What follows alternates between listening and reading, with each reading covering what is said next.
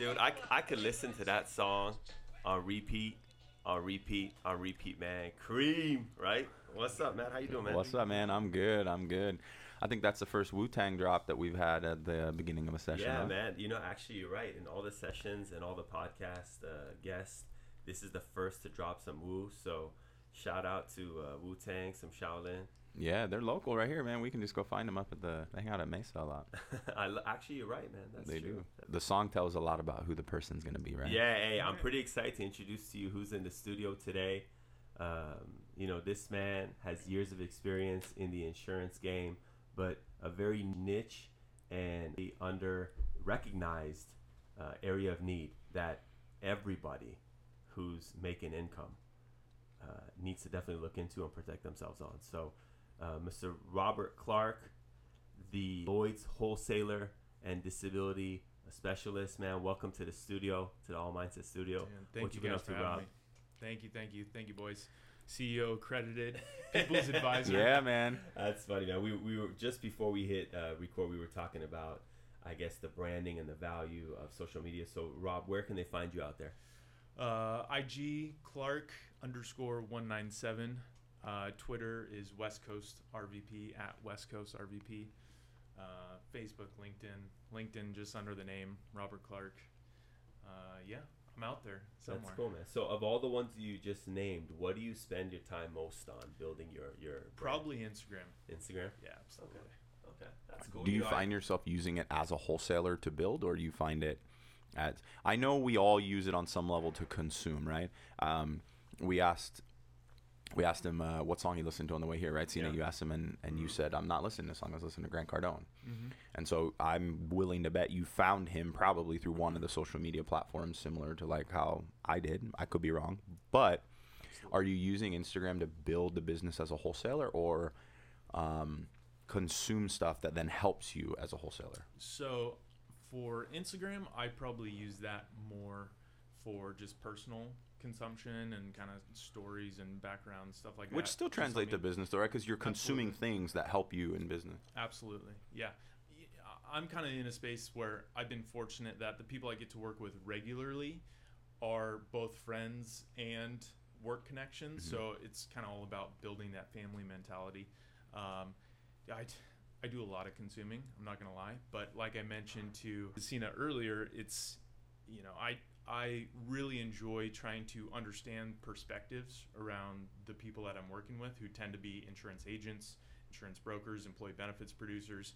I really am naturally curious to find out what makes them tick, how I can help them, struggles, opportunities, threats in their business. And so I can generally find out all the relevant information on their social media. Not that I'm creeping, but It's all good, man. You're creeping a little bit. I'm super creeper. but here's the thing. If I ask Matt Franchina, like, your biggest struggle, your biggest threats, most common objection, like, at face value, you'll come up with some things, but they might not be what's actually holding you back or what's actually a challenge. But I can more likely figure that out by following you on social media.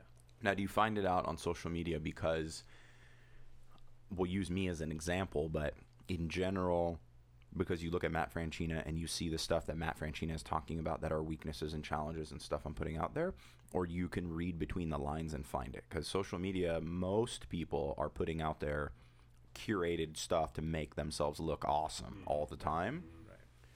So, I mean, how do you find that? You're reading between the lines and be like, no, this guy obviously has an issue here because he talks so highly about himself in these issues, or is it just because I talk about my problems? People don't usually talk about their issues, so it's not something where I'm gonna, listen to you or Cena being like, oh man, Talking about I had a complaining. terrible day, and, Right. no one answered the phone or whatever the Right. case is.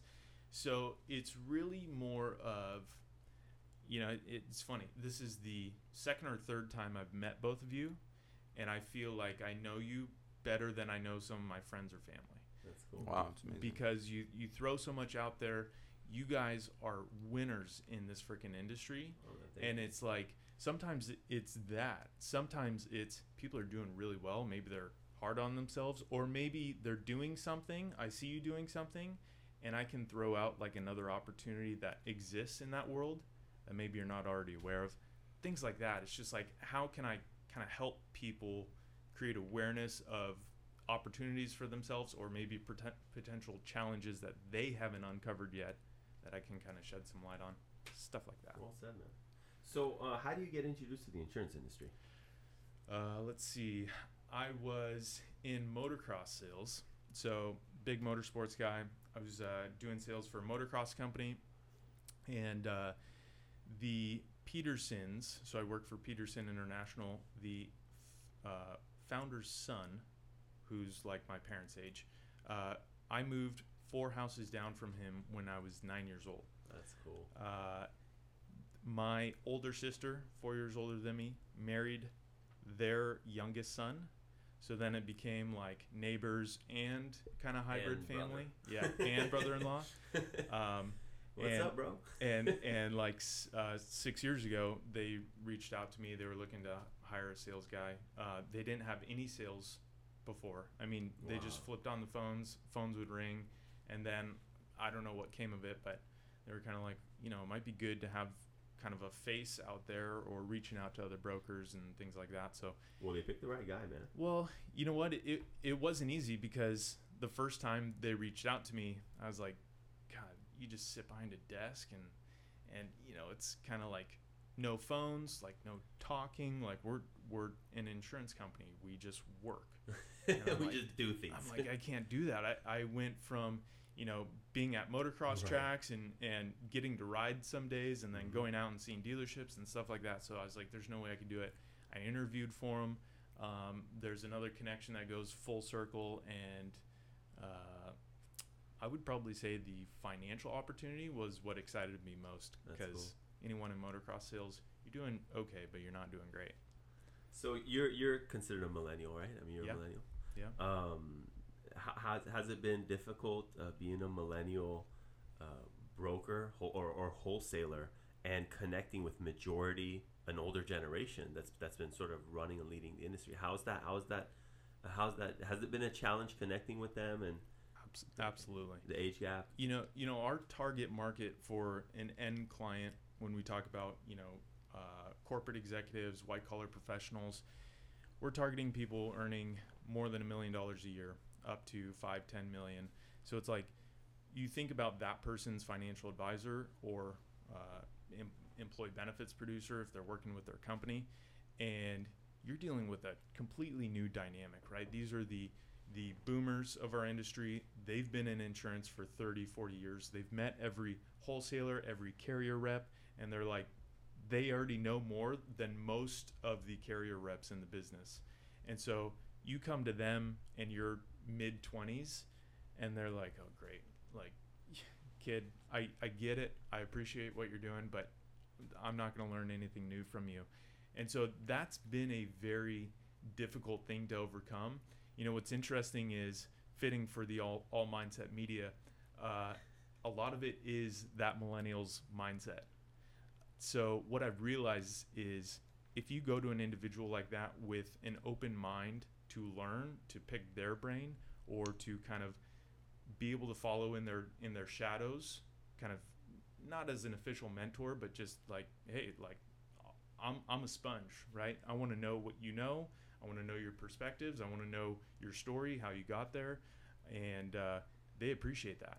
And so that's what's kind of helped me build relationships with those high-level individuals. I'm fortunate that in my local community, I've become friends with a lot of successful financial advisors and insurance agents, especially through like gym and fitness and stuff like that. So I've been able to build really key relationships, and that's kind of been able to expand into new networks.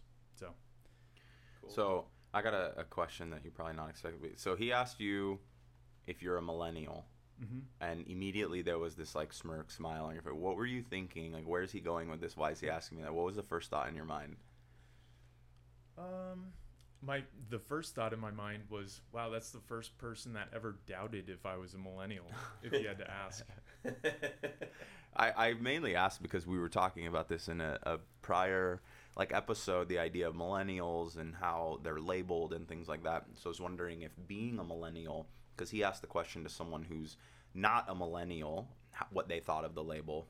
So I'll ask you, since you made me think of it, what do you think of like how we as millennials are labeled as like lazy, or maybe just like think in the clouds and dream of stuff but don't really work? Or I mean, it's pretty easy to answer that that's BS.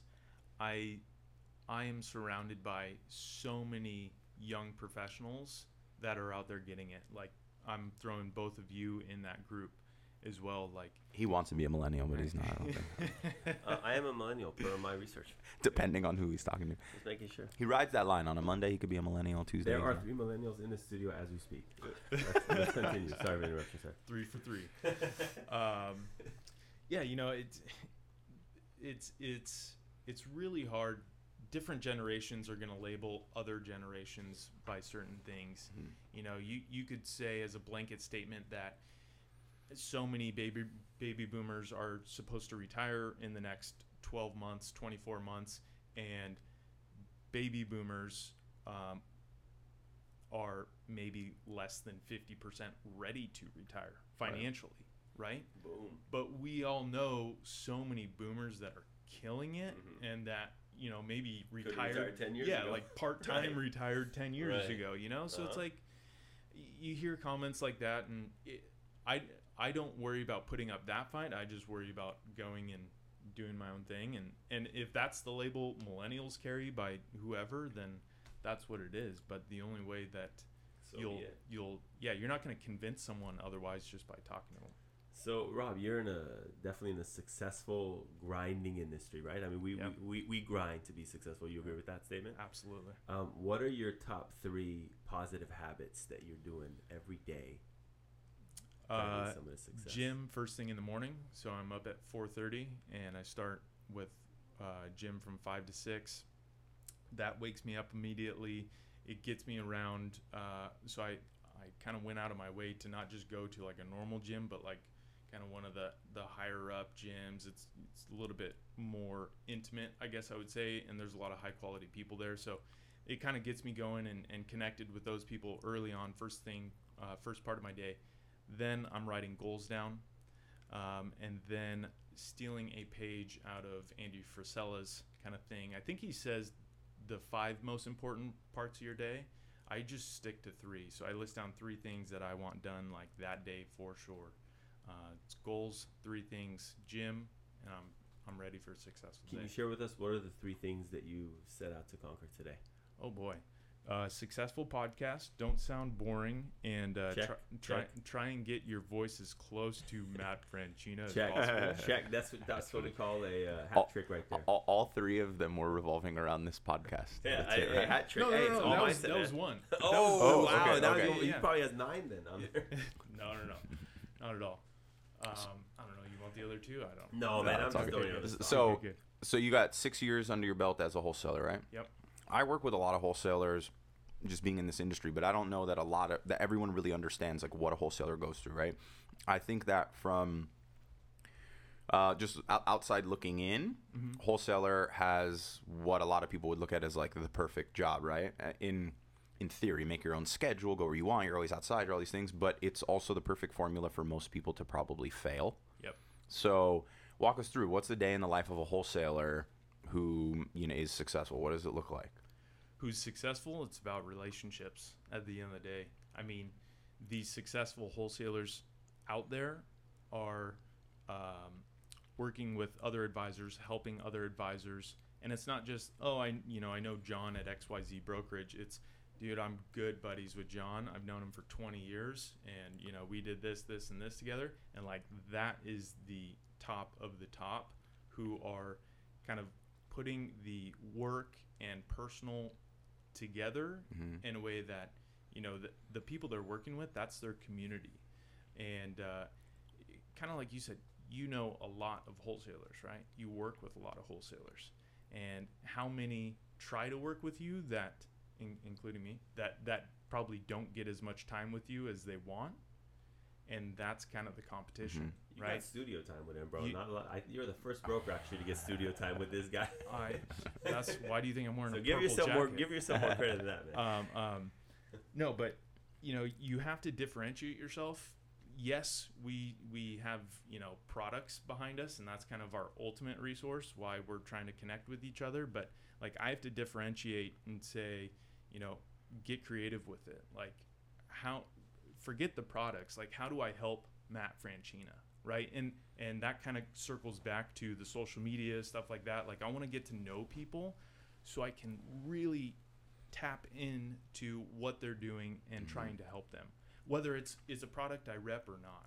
Like I'm trying to give advice on, if someone's not writing their goals and I think that could help them, I'll help them with a lot of that stuff. I do follow Grant Cardone and Gary Vee and all these guys, and not everybody does. So maybe something I've learned there can help someone else. So it's kind of like, I think being a wholesaler and looking past whatever products or carriers you represent, I think that's the key to a successful wholesaler. So I want you to go one layer deeper, and the reason why someone listening to this, not deeper in that, I guess wider, right? Where like, what's a day in the life? Like, you give a day in the life, and then I'll tell you kind of what I see from my perspective of a day in the life of a wholesaler. But like, you wake up, you work out, you do that stuff, then you go into work mode. What's it look like a typical day? Man, it's usually starts with email responses, checking. That's kind of like your overall tab of how crazy your day is going to be. So trying to get back on immediately on emails and immediate things that need attention. Then definitely cruising LinkedIn. Usually I've done the other social media like earlier that morning. So cruising LinkedIn, I'll try and throw something up on LinkedIn. Usually working on content, but the first, I would say 2 hours every morning are either finding new names or trying to develop something that helps the current kind of group that I work with. So, and for those 2 hours, I'm usually outreaching to them, just trying to get in front of them for something, as little as it is. I mean, it doesn't even have to be business related, but I just kind of want my name in front and getting attention. Like I said, so it's for sure an hour on email, maybe some LinkedIn outreaches. Then kind of the afternoons, that's where everyone's kind of already in their mix, getting busy. And at that point, I'm working on, content, either articles or potential videos or webinars that I can host, or maybe an upcoming presentation, things like that. And then, some random phone appointments in between there, usually 2 or 3 calls a day. I'm glad you went into like the work, right? I'll tell you from my perspective, what I see a wholesaler's job looks like is like 5 to 7 happy hours and lunches a day and a lot of miles driving all over the place. I think a lot of the guys actually, that is where a lot of their focus and energy is. Yeah, it is. And I say that it looks like the perfect job to a lot of people because literally it's like a glorified schmoozer, right? I mean, I don't want to, for lack of better terms, you're maintaining relationships. Yep. A lot of times it's over food or treating someone to something or an event or something like that. But there's so much work behind the scenes that no one actually sees. And that's why a lot of people would fail at it. It's kind of the connection I wanted to make for others out there is like, it's not just all of this on the front and then it's like happening. 100%. You're totally right. What's funny is like a lot of, just because I'm in the disability space, I see that a lot with group LTD carriers. Like they're just taking employee benefits firms out to lunch, out to breakfast, wine parties, things like that. And, I'm just like, we cater to a whole different target market on the client end to where the advisors we're working with are always busy. They're the last people to attend a freaking lunch or a happy hour. Right. So it's like, forget the cute stuff. Like they want, if they want your help or to meet with you, they want 15 minutes, maybe 30 minutes. Like, let's get this done. Yep. How the kids? Good. See you later. Like that's, well said, man. That's the business. So you're regional vice president. Yep. How large of a region? Like, are you states? Yep. California, Oregon, Washington. Cool. So do you ever go visit those other states? Absolutely. You do? Yeah. 3-4 times a year. That's cool. And where's your favorite place then? Cali. Cali? Right here. Can't wait to get back up. Exactly. You said it's where? California, Oregon, Washington? Yep. Who has Hawaii then? Technically I do. I'd be getting out there all the time, I guess. Yeah. You know, maybe it's just so laid back there that it's like, hey, we don't need disability. We got the beach. Exactly. I technically have Alaska too, but I haven't gone up there. I really do want to go up there. Pretty sure I understand how budgets work for wholesalers. I would go to Hawaii and Alaska. Hawaii and Alaska, WebEx. Right. That's cool. Advisors, we have an Alaskan cruise I'll be hosting for 7 days. So Rob, disability space. Yep. Not specific to disability. How have you seen the insurance landscape evolve from your paradigm as a wholesaler? Oh my goodness. I mean, What changes have you noticed? What's like, become easier, harder, better? like I don't think cold calling is the ticket anymore.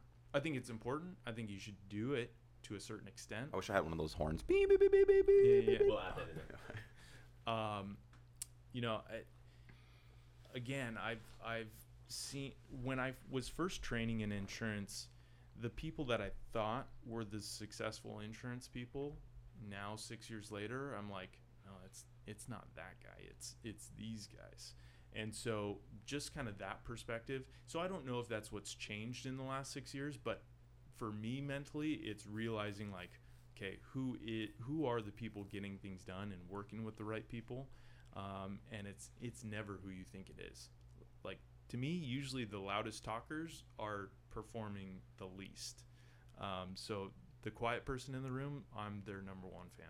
That's cool. That's awesome. I think that's what attracted me to my wife. She's super quiet. I'm always loud, and I was like, why is this person never talking? Let's go see what she's got to. Let's go see what she doesn't want to say to me right now. So my girlfriend's the exact same. She's super quiet, like hard to get her to say a word. That was one of the things that attracted me to her because, you know, like some girls, like you're just like, oh my God, will you just stop talking? But now 3 or 4 years later, now she's become one of those constant talkers because, you know, we're so comfortable together. And I'm like, this was a trap. You really do talk. You really do talk. Just not to new people, but I love her to death. So That's funny, man. So as like I don't know, almost like a public service announcement, right? Everyone's listening to this. You're in a space that's underappreciated until it's needed, right? Like when someone calls on the insurance, like all insurance, right? It's like the greatest thing ever that they had it. Why disability? Like, what is it about disability insurance? Like, why people should actually take a serious look to be like, is it? Because I'm prefacing, is that the right word? Prefacing this, right? Because you guys insure some crazy stuff, right? Without naming people or things like that. They insure like body parts, right? Like the arm of an athlete or the leg of an athlete or the face of some model or, you know, things like that, which is all like glamorous and kind of cool and interesting to say that you do. But for like the average person that listens to this, do they need to look into insuring things for themselves too? And like, what's your opinion on that? So kind of good question, multiple layers to that one. What's funny is for Lloyd's of London, the body part coverage is always what people think about. The reason that's the go-to, it's a terrible insurance policy. It makes no sense at all. Someone can insure their entire body, usually for less than just insuring that one body part. It's more just like a publicity stunt for the individual. But because it's a publicity stunt, that's what's made it out into the public. So it's really interesting to always hear that. But man, They're technically just protecting themselves. Yeah. They're just protecting themselves from being unable to perform, but they'll sort of market it to, hey, it's my hand that's leading this. Exactly. So I mean, like for instance, one of our cool like out of the world risk is we insured a pornography professional. We insured their member. He. Yeah, he. Yeah, his member. Right. But you know, and it got so much attention, so much media, but has very little value. He could have insured his whole self. So you're a financial planner, Matt. Yeah. People's advisor. Matt Longino. So is what he's known as outside the studio. To me, there's so many things to a sound financial plan, right? Yeah. Like, yeah, you have, you know, your investments or your cash that's sitting there to invest, get returns on. Then you have, you know, you're trying to help people figure out their expenses, manage the expenses. What are part of those expenses? It's where are you living? what are you driving, or what's your mode of transportation? What insurance do you need on those things? And it's like you have this huge pyramid for their financial plan, right? So like long-term stuff, short-term stuff. And it's like, for disability insurance, the one thing that's funding that entire pyramid is the income that they're earning, right? No one makes a financial plan without being able to factor in new income. Right. So it's like, why would you not insure that one thing that's funding the whole pyramid? But yet you're insuring the house. Your house is worth what, 500, 700,000, right? Even if you're just fraction of the income you're going to make. If you're making $100,000 a year, you're 30 years old. That's $3.5 million without a single raise before you retire, and you're not going to insure that. Yet you pay for homeowners insurance every year. Like it's just blasphemy. So, to me, disability insurance, what I like to call income protection, is like one of the most fundamental pieces to a sound financial plan, and it always gets overlooked. So I'm out there to fix it. I think that, like, the way I try to look at it with people is, what do you want, right? What do you want to get to? Yep. Okay, that's the goal. And then how do we guarantee you're going to get there? Well, Exactly. One is follow this plan all the way there. But if something happens to where you're no longer able to follow the plan, like you can't work anymore and bring in new income, or you die, other people are still relying on that plan, because it's not you alone. It's like me, my wife, my kids. Everyone's relying on all of our work together. If I'm out of the picture, they still want that dream we talked about. They still want to retire. They want to get there. So we need something to cover it. Absolutely. Exactly. You know, it's like, for what we do, my thought is always like, what if the heart attack doesn't do its job? If somebody passes away because of a heart attack, yes, the spouse, maybe children, they have to find a way to recover, move on, both emotionally, financially, professionally. But to me, what's worse is if the heart attack doesn't kill somebody. Now you have someone who's maybe paralyzed or at least going through treatment, trying to recover. They're still a consumer in that family. So now you have the spouse who's trying to move on. You have the kids you're still trying to take care of. Everyone's trying to advance emotionally, professionally, financially. And you still have that individual that was forced through that medical situation is still living. So they're needing to go to doctor's appointments. There's treatments. There's prescription, there's so many pieces to that puzzle. And sometimes for someone without disability insurance, I guarantee you there's been the thought that I wish that thing would have killed me, because right now I'm suffering.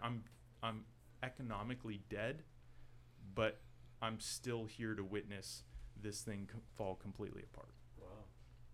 Pretty deep way to look at it. It is, seriously. So I was hoping if I had a heart attack, I'd make it through. Shit, this guy's like, take my life. If you have disability insurance, or just get ready, yeah. You're known as what, the disability guru, right? Yeah, I protected all areas, so then like there is no like, well, what if this happens? Exactly. And I think that when you get rid of the what ifs, you truly get a chance to live free. Right. And everyone's like goal is to ultimately live for freedom, but they don't know that they're like locked to something. Right. That like is temporarily buying them that feeling. And when you get all insurance pieces in order, you genuinely, like, I don't want to say you're careless, but you're almost like, hey, I'm safe. So if this happens, yeah, it sucks, but my family's good. If this happens and I get out of it, I'm still good, X, Y, Z. It's kind of weird, but it's true. But there's an internal reward mechanism going on. When you've protected yourself, when you've bought the right protection for you and your family, you're like, yeah, I'm good. Like, if I get terrible news, especially from a doctor, like, it's going to be okay. Yeah, you're prepared for that. All I have to do is physically overcome that, not financially. So it's a huge step. So do you have any cool stories, like, I think it's Farmers, the commercial. They're like, the dog started the car and drove it through the living room. We covered that one, and then like there's random stories like that. You guys insure such weird. Huh? They've done a good job branding. I mean, that commercial. Right. Yeah, got you know it what I'm talking great, about though, you know? right? And the guy's like walking I through see the some living with room. the deer and stuff like that. They Yeah, or like a fire. refrigerator falls through the roof and it's like, this fell off of an airplane, or I don't know, random stuff. But do you guys have any stories that are like go to, like we insured this kind of stuff? Man, so that's always such a tough one to answer to and address, like, because that branding, and there's so many channels that we can send that kind of branding out to. Like, that's what we've been wanting to do is, man, how can we share that with the public? Everything in the Lloyd's world, especially since we deal with like a lot of A-list people, is super confidential. So we can't share a word, even a hint about who we insure, who we protect, or a claim that happened. I'll tell you, we have paid claims on some pretty high level individuals that I know you were aware of when something happened and it was in the news. And Lloyd's was behind that, and we can't do anything with that. So a lot of these, for example, athletes that are rookies coming out, that they're signing these big contracts. Would that be like an ideal prospect is to say, I got to insure like my potential injury to where I'm still getting compensated for this deal? Absolutely. Yeah. So for any athlete, any non-guaranteed income or like signing bonus is just at risk of them, an ACL injury, like something minor. Even for college athletes who don't have any monetary reward yet, right? But let's say they're a junior in college. That anyone knows about. That anyone knows about. Let's say they're a junior in college. They still, maybe for sure 1 year to play, maybe 2. But that person's stacked. They're crushing it. And they are NFL driven. Like that's where they're going. We all know that. There's probably $10 million on the line within 12 to 24 months. And for the next 2 years, they have to go survive hits for 60 minutes at a time, 16 weeks out of the year, plus practices. And you're going to tell me you're going to put them through that torture test and hope that they still make it out at the end 24 months later, willing to accept $10 million. So is that insurable? Can you insure someone without an income yet like that? Absolutely. Yes, sir, So it's, absolutely. Yep. So you're basically insuring the anticipated income. Exactly. Yeah. I mean, I got some serious offline ideas we got to talk about. let's do it. Let's do it. Yeah, there's a huge need there. In fact, in the college market, a lot of colleges have finally been allowed to sponsor those types of benefits and use it as a recruitment factor. So it's definitely a growing niche. So I want to ask you one more question before we get wrapped up here. You got 3 bracelets on your hand, right? One says 10X, I think, right? One is who's got my money, and one is who's got my money. Don't be a bitch. Yeah, I think, right? Who's got my Don't money? be a little Don't bitch. be a little bitch. So what do these 3 And what mean was to the you? other one? it's a constant reminder. Like, it's funny being a wholesaler. You find an ideal target. It's not like an insurance agent. You find an ideal client, and there's a transaction that takes place. Yes, you always keep in touch with them. You build a relationship with them. For a wholesaler to work with an agent, you constantly have to be bringing up new ideas. Who cares if they gave you one case? Now it's like, okay, how do I get them to do another case? So like follow-up is the key to wholesaling business. And it is, I would argue that's the hardest step in sales. Like anyone can do an initial outreach, try and get somebody's attention. If we fail, we fail, that's okay. But how about someone you've performed for that has a certain expectation of your presence, and you have to keep meeting that certain expectation. So for me, this is the reminder, because there was a point in time when I'm like, I don't have anything new for my network. Like at this point, I'm just calling them saying like, hey, it's Robert. How are you? How's your day going? That's not going to cut it. So this was a reminder to always stay creative, to do not be a little bitch, to remember where do your financial goals lie? How do we get there? And what type of creativity is it going to take to generate that? That's awesome. Really awesome, man. So, Rob, words of wisdom. If you could tell yourself something to follow and abide by when you were first getting started, stumbling through the mistakes and growing, what would those words be? Yep, definitely I want to say that one of them would be to ask the question, who's got your money? But before that, you really need to get clear on your goals. And that's not my suggestion. My suggestion is for someone to think about their goals and then probably 5, 10, or 20x that, because that's really what you're going to need and really what it's going to take to get you to that initial goal in the first place. That was a huge mental leap for myself. So that's what I would advise anyone. And then to ask the hard question, who's got your money? How are you going to get there? Who's got your money, man? Robert Clark helping top producers protect the world's highest incomes. Check him out there. Instagram, LinkedIn. He's international, man. Peterson International. You're looking out.